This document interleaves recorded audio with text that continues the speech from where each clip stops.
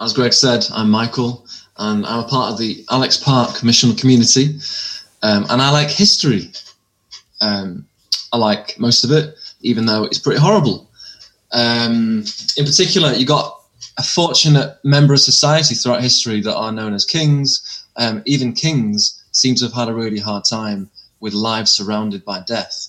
One in particular, we have William I, known as William the Conqueror, or William of Normandy, and he goes by other names he didn't like as much. William, he believed that he was the king, the rightful king of England. He believed that the throne was his. Now, I don't think that that's that hard to believe, that you're the king of something, that you should reign over something. However, the hard thing is getting the people that you want to reign over to believe that you are the king. And he thought that if the previous king offered him the throne, that would be enough to have England say, right, William, you're the king. But no, that didn't work. He thought if he had the support of the Pope, that would have England believe he was the rightful king. But that wasn't enough. He thought that if he brought the largest army to the shores of England since the Roman occupation, then that would be enough to have England believe that he was the rightful king. But no, he thought maybe if he got the support of the strongest claimants to the throne, no. He thought maybe if he killed that strongest claimant to the throne in one of the most famous battles in history called the Battle of Hastings. But no, he still had to get the submission of London to be crowned. William needed to do something huge to convince the country that he was king and believe that he was the rightful king. The north of England, as you can imagine, wasn't having any of it. And the massive thing that he had to do was it was called the Harrying of the North, and he burnt everything from York to Durham. He burnt herds and crops and tools and food, which meant 100,000 people starved. You bring death to build your kingdom, you're always going to have to bring death. And after that, William, he still had to build castles all over the country. As we look at the passage that we've just read, we're going to look at the alternative, where William gives death to build his kingdom, Jesus gives life to build his. And some of the ideas we're going to be thinking through is where we have so little control of our life and our belief, and how can we be expected to believe without these miracles knocking around that we've just read about? We have no control over the belief of others, and yet we want to build church our way. And this passage is going to give us 3 ways in which Jesus is building his church. And the first way is Jesus gives life. In verse 33, we find a man called Aeneas, who is paralyzed and has been paralyzed for 8 years. He's bedridden and helpless. He has no control over his body. He has no control over his movement, no control over his health. You cannot make his body better, otherwise he wouldn't have been in that bed for 8 years. He needs intervention if he is going to really live his life. I know some of you might feel paralyzed right now. Some, if you've had the virus, might have actually been bedridden for 7 days and felt like you had zero control over your body. Well, fortunately for Aeneas, who was in that state permanently, in verse 34, Peter comes along and says, Aeneas, Jesus Christ heals you. And Peter is so confident in Jesus' life-giving power that in the same sentence that Peter informs Aeneas of his healing, he tells Aeneas to do something active that would show him and everyone that he is in fact healed. And Peter says, get up and roll up your mat. And he does. Luke writes that in the same verse 34 that immediately Aeneas got up. Jesus gives life. Aeneas would have been the first to admit that although he was alive and breathing, his life was hugely stunted. With this healing, he was functionally able to thrive, and he was given life. Although Peter is the one whom tells Aeneas that he's healed, he makes it so apparent that it is Jesus doing the healing. It's not to be mistaken as Peter's life-giving power. As his words were, Jesus Christ heals you. Not only does Aeneas have no control over his own mortality, but Peter has no control over it. Despite Peter's weakness, Jesus uses him to show his strength. And the beautiful thing here is that Jesus is using his he's using his people, his church, to demonstrate his life-giving power. And further down the line, we meet someone called Tabitha. In verse 37, we are told that she became sick and died.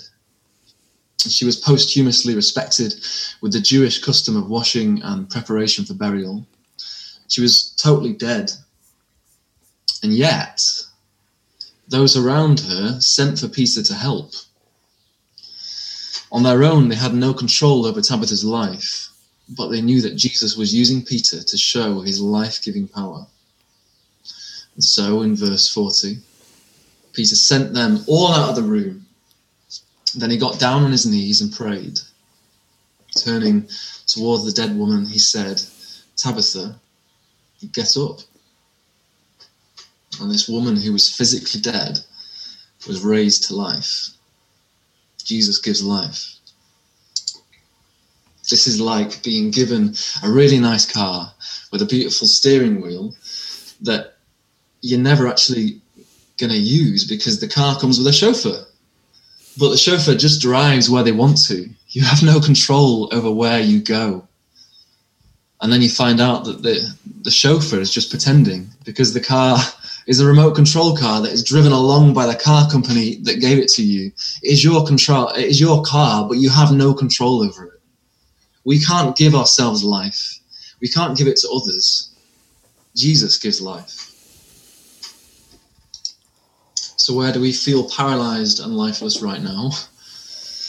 We're locked down, immobile, and we're living with a fraction of the control we had over our social lives, work lives, and health. Some of us are living for that one bit of allocated exercise we get in the day. Others just to see actual human beings that aren't on a screen. Knowing that Jesus can give life should change our perspective of this paralysis. We should be approaching God to remove it from us. Let's be asking Jesus to end this. In our missional community, we've certainly been praying for all sorts of things around this pandemic, but we can start praying bigger. Jesus wants us to call on him with the big stuff. Let's ask him for vaccinations that I've heard some say will take 2 years to be distributed. Let's ask him to sustain our key workers.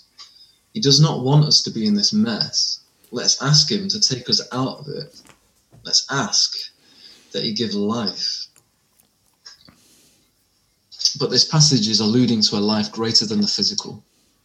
The pattern is that when Jesus gives people physical life, it's always paired with people being raised up from a spiritual death into a spiritual life. And this life comes through belief. So the second thing that's being said is Jesus gives belief. In verse 35, it reads, "All those who lived in Lydda and Sharon saw him and turned to the Lord." A bit of hyperbole here is meant to say loads of people in the surrounding area saw Jesus' life-giving power and they responded by seeing Jesus as Lord. Wouldn't you?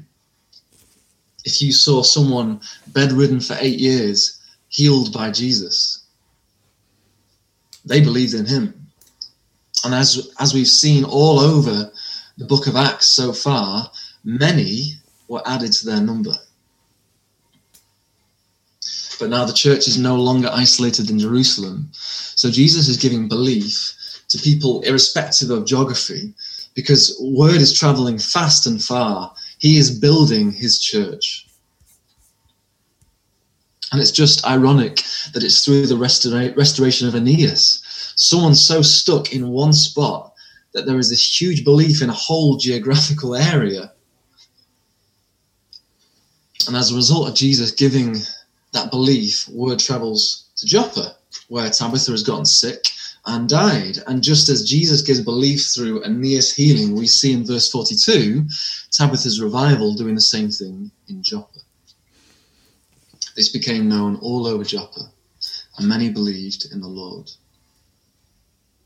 Jesus gives belief in Joppa. We've got remarkable miracles leading to people genuinely turning to Jesus as Jesus builds his church. Now I've got a little illustration for you. This is the bit I'm afraid of. Right. If you want to have a look, I don't know if I can do it from my screen, but I'm going to start the video of that Michael 2 camera. Hey, here I am. And I'm going to use the same microphone. Did you do that? Thank you. Yep. Right, okay. Let's flip the screen.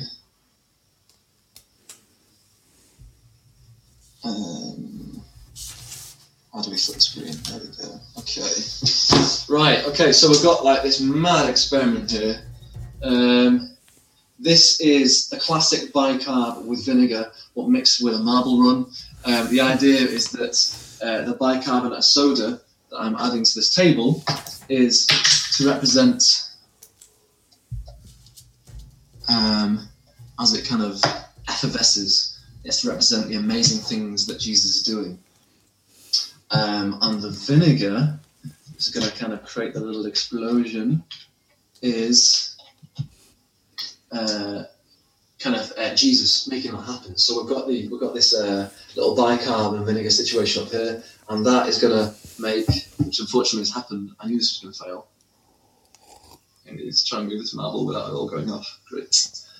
Which is going to hopefully. Oh, there we go. It's failed already. Right. I'm going to explain what's going to happen, and then hopefully you're going to have a little bit of grace with me as it happens. Okay, so we've got the marbles, which is kind of going to run down this track, and that is to represent people believing.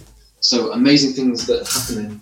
Marble runs down here, marble runs down here, and then more explosions, amazing things happening there, and then more marbles running. Right, I'm going to try and set this up. I'll be as quick as I can so that it looks a little bit better. Okay. Right, one sec. Marble run. Da-da-da-da. I'll be with you in a second. Okay.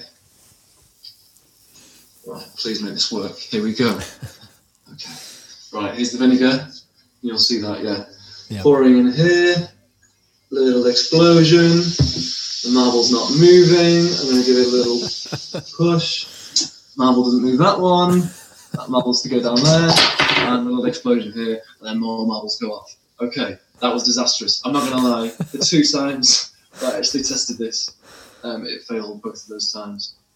Right, Greg, are you able to switch my camera back to that one? Yeah.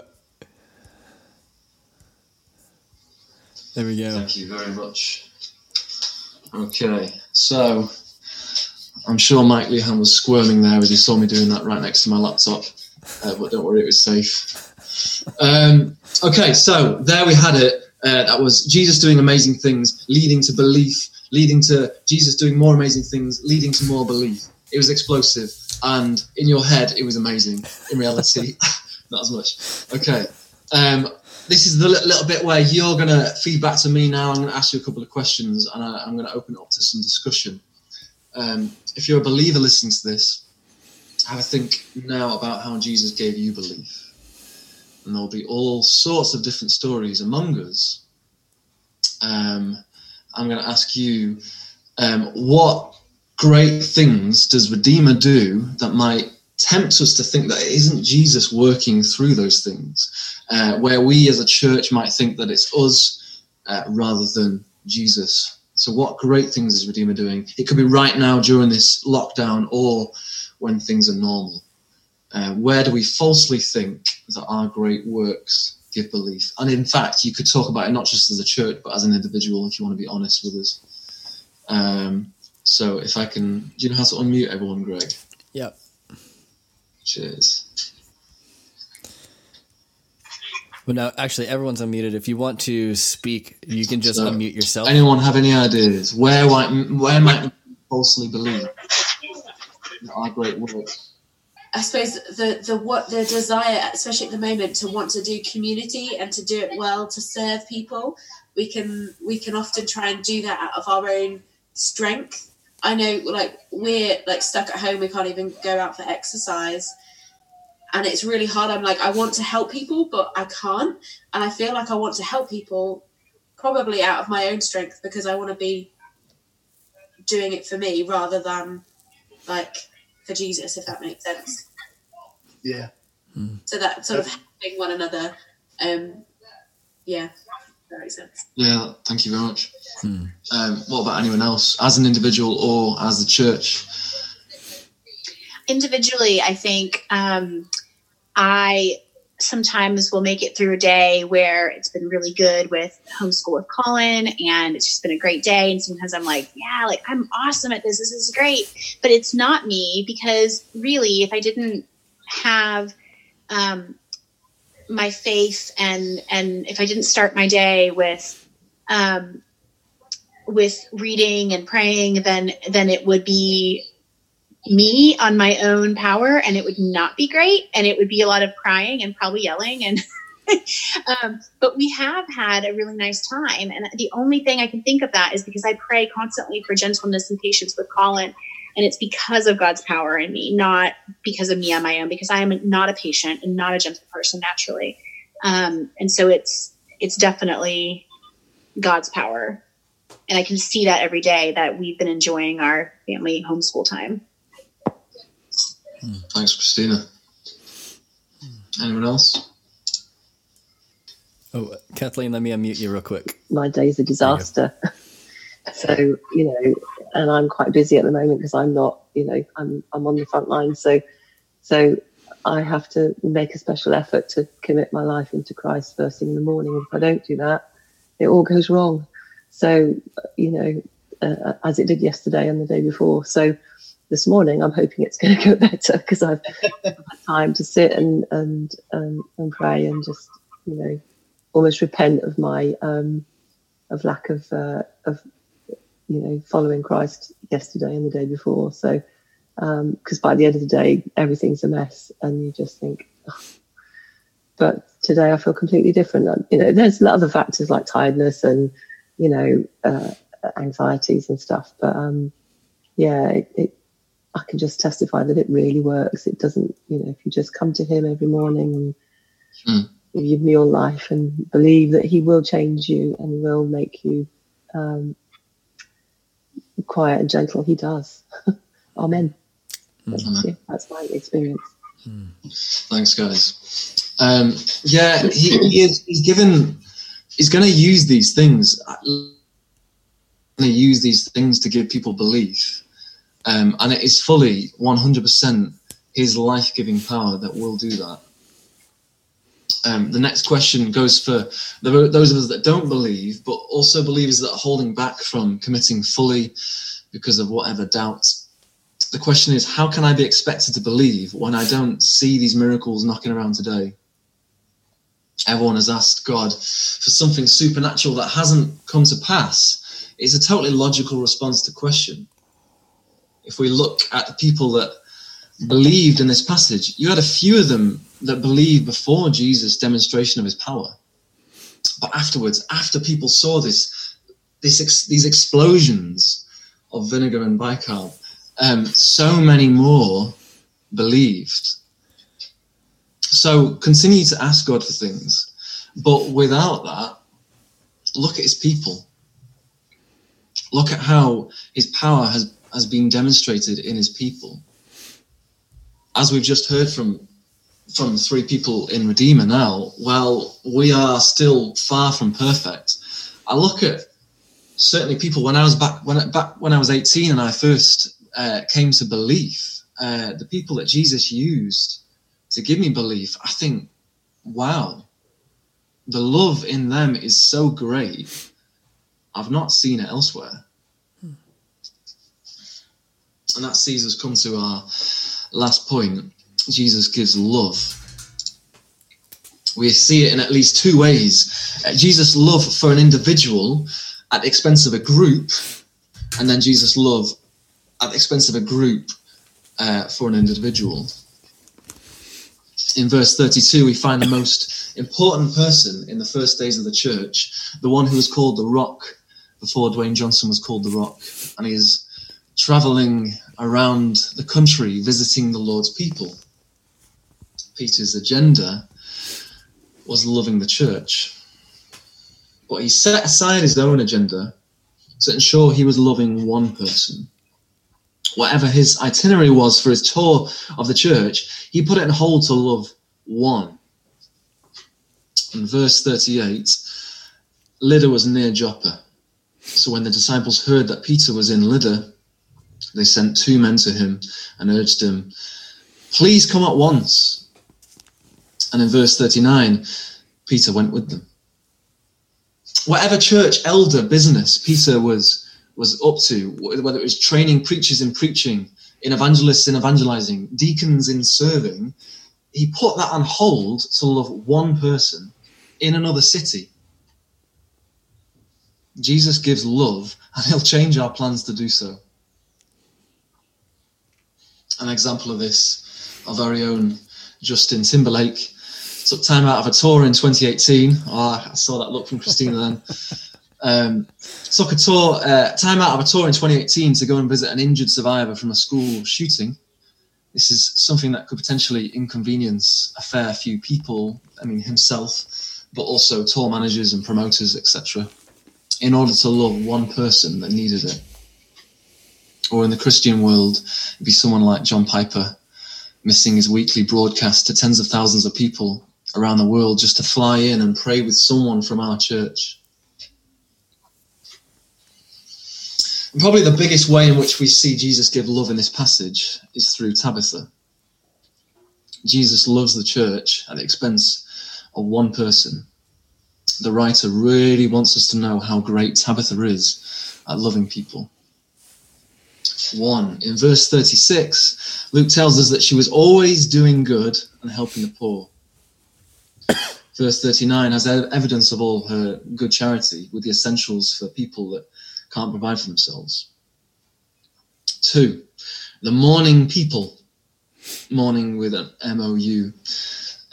Luke particularly mentions widows are crying over her death. 3. He doesn't call Tabitha just a disciple or a believer or a woman. He actually names her. And he doesn't just name her, he translates that name for the Greek-speaking readers into Dorcas, which is Greek for gazelle, which is a metaphor for beloved. Her actual name means that she is loved. When Jesus revives her and returns her to a community, he is reinstalling an essential part of that community, a part that fills this place with his love. Jesus gives her life not only for all the belief that comes through it, but also because he's not done giving love to people through her and at her expense. Jesus gives love, and he'll do it his way to build his church. So how is Jesus to use us to love that one person? When we're gathered together on a Sunday or at missional community in the week and there's someone new, how likely are you to introduce yourself and make them feel welcome? Some people like to be left alone, but we should assume that they don't want to feel like they don't belong. Sometimes the hardest individuals to welcome are those that aren't alone. They come in twos or groups. A couple walk into a social situation where they don't know anyone but each other, and they're likely to cling to each other out of security. But really, they're still in a bubble with nobody from Redeemer helping them feel like they belong. They don't look like they're in need. They've got someone. Don't be fooled. We want everyone to know they have a home here. 2 excuses that come to mind both come out of doing good things. One that I have way too much being a part of is you're busy doing church stuff. As someone that has done music at church for most of the existence of Redeemer, I've always been busy. I, and I'm sure a few others, need to remember that in whatever way you're serving on a Sunday, or at Missional Community, there is no greater way of serving than loving people that don't feel like they belong. Set aside your mission, set aside the mission of Redeemer, and do as Jesus would have you do. Give it all up in that moment to love that one person. And this is hard for me to say because I'm legalistic. I want to feel productive. I want to feel like I'm working hard, doing little projects, getting things right. But Jesus gives love, and he'll do it through you, prioritizing it over your important stuff. The other excuse that comes to mind, we may avoid going out of our way to love that one person, is we're catching up with friends. People we're familiar with need loving too. We're growing the community of our missional community. Yeah, these are all good reasons. But if everyone in the church does that at every given moment, then people that potentially need life, need belief, walk out of that door and don't come back to Redeemer because they don't feel loved. I hope we'd gain an understanding with each other, that we'd be able to just say to our friend, sorry, that person's on their own, I'll catch up with you later, without us feeling like we've been ditched. Now, when we see Tabitha returned alive to her community, we see a community so glad to have their beloved back. Are we that for Chilton? Let me ask you again, how are we that for Chilton? And if you're listening to this, please don't think that it's us as Redeemer patting ourselves on the back because we think we're so great. We just genuinely love this area and we want to love the people here. So let Greg unmute everyone again. And I'm going to ask you, how do we love Chilton now, and how can we love Chilton better? Well, I think just by, some of the practical things that God's allowed us to be a part of, like helping out with Reach Out to the Community when we can, and in the ways that we have food collection on Sundays when we were meeting in person, and also the Carols for a Cause and all, the ways we've sung out in front of Quality Save and things like that to raise money. So we've been able to support our community in that way. Which is, God's given us a good relationship with Reach Out to the Community. So we, try to help out with that where we can. That's one way, I think. Where can we do that better? I don't know. Being more involved with them, with maybe helping them on a more regular basis, providing, I don't know how we could do that better, but I know it's there. There's something there. And it'd be great to have eyes that are open to see what God wants us to do with that further. Well, I think I have heard that of a few stories of people in their jobs that are just kind of doing what might have normally been everyday normal things now feel like extraordinary things. So just people who might, you have a small business or if you're working with people in hospital or something like that, the just hearing of the actual personal interaction, the pastoral care is just higher, even just a normal kind of hello, how are you doing, and facial recognition of someone in real life. So that's actually where being the minister, the areas where I've been most encouraged about how you all are doing that. There's a level of normal everyday life for us being empowered by the Spirit is something completely different, and it's been cool to kind of see that work in very seemingly ordinary ways, but we know behind the scenes very kind of supernatural ways. Well, whatever it is, I'll be finished. It would end. Would Chilton mourn us like they mourned Tabitha, the beloved? If not, then I suggest we as a church remind ourselves again and again that we don't give life. Jesus gives life, and he uses his life-giving power through his people to build his church. Unlike William the Conqueror building his kingdom, Jesus started building his church, not with loads of death that just went on and on for him to keep his church, but just one death, his own. Jesus died in the place of all who were spiritually dead. And as we celebrated a week ago at Easter, he turned that death into life, and he was raised. For those who believe we were raised with him, he gave us life. If you're listening now and you want that life, just pray now. Pray, Lord, give me belief like you have given so many through your amazing power. Let me pray as we finish.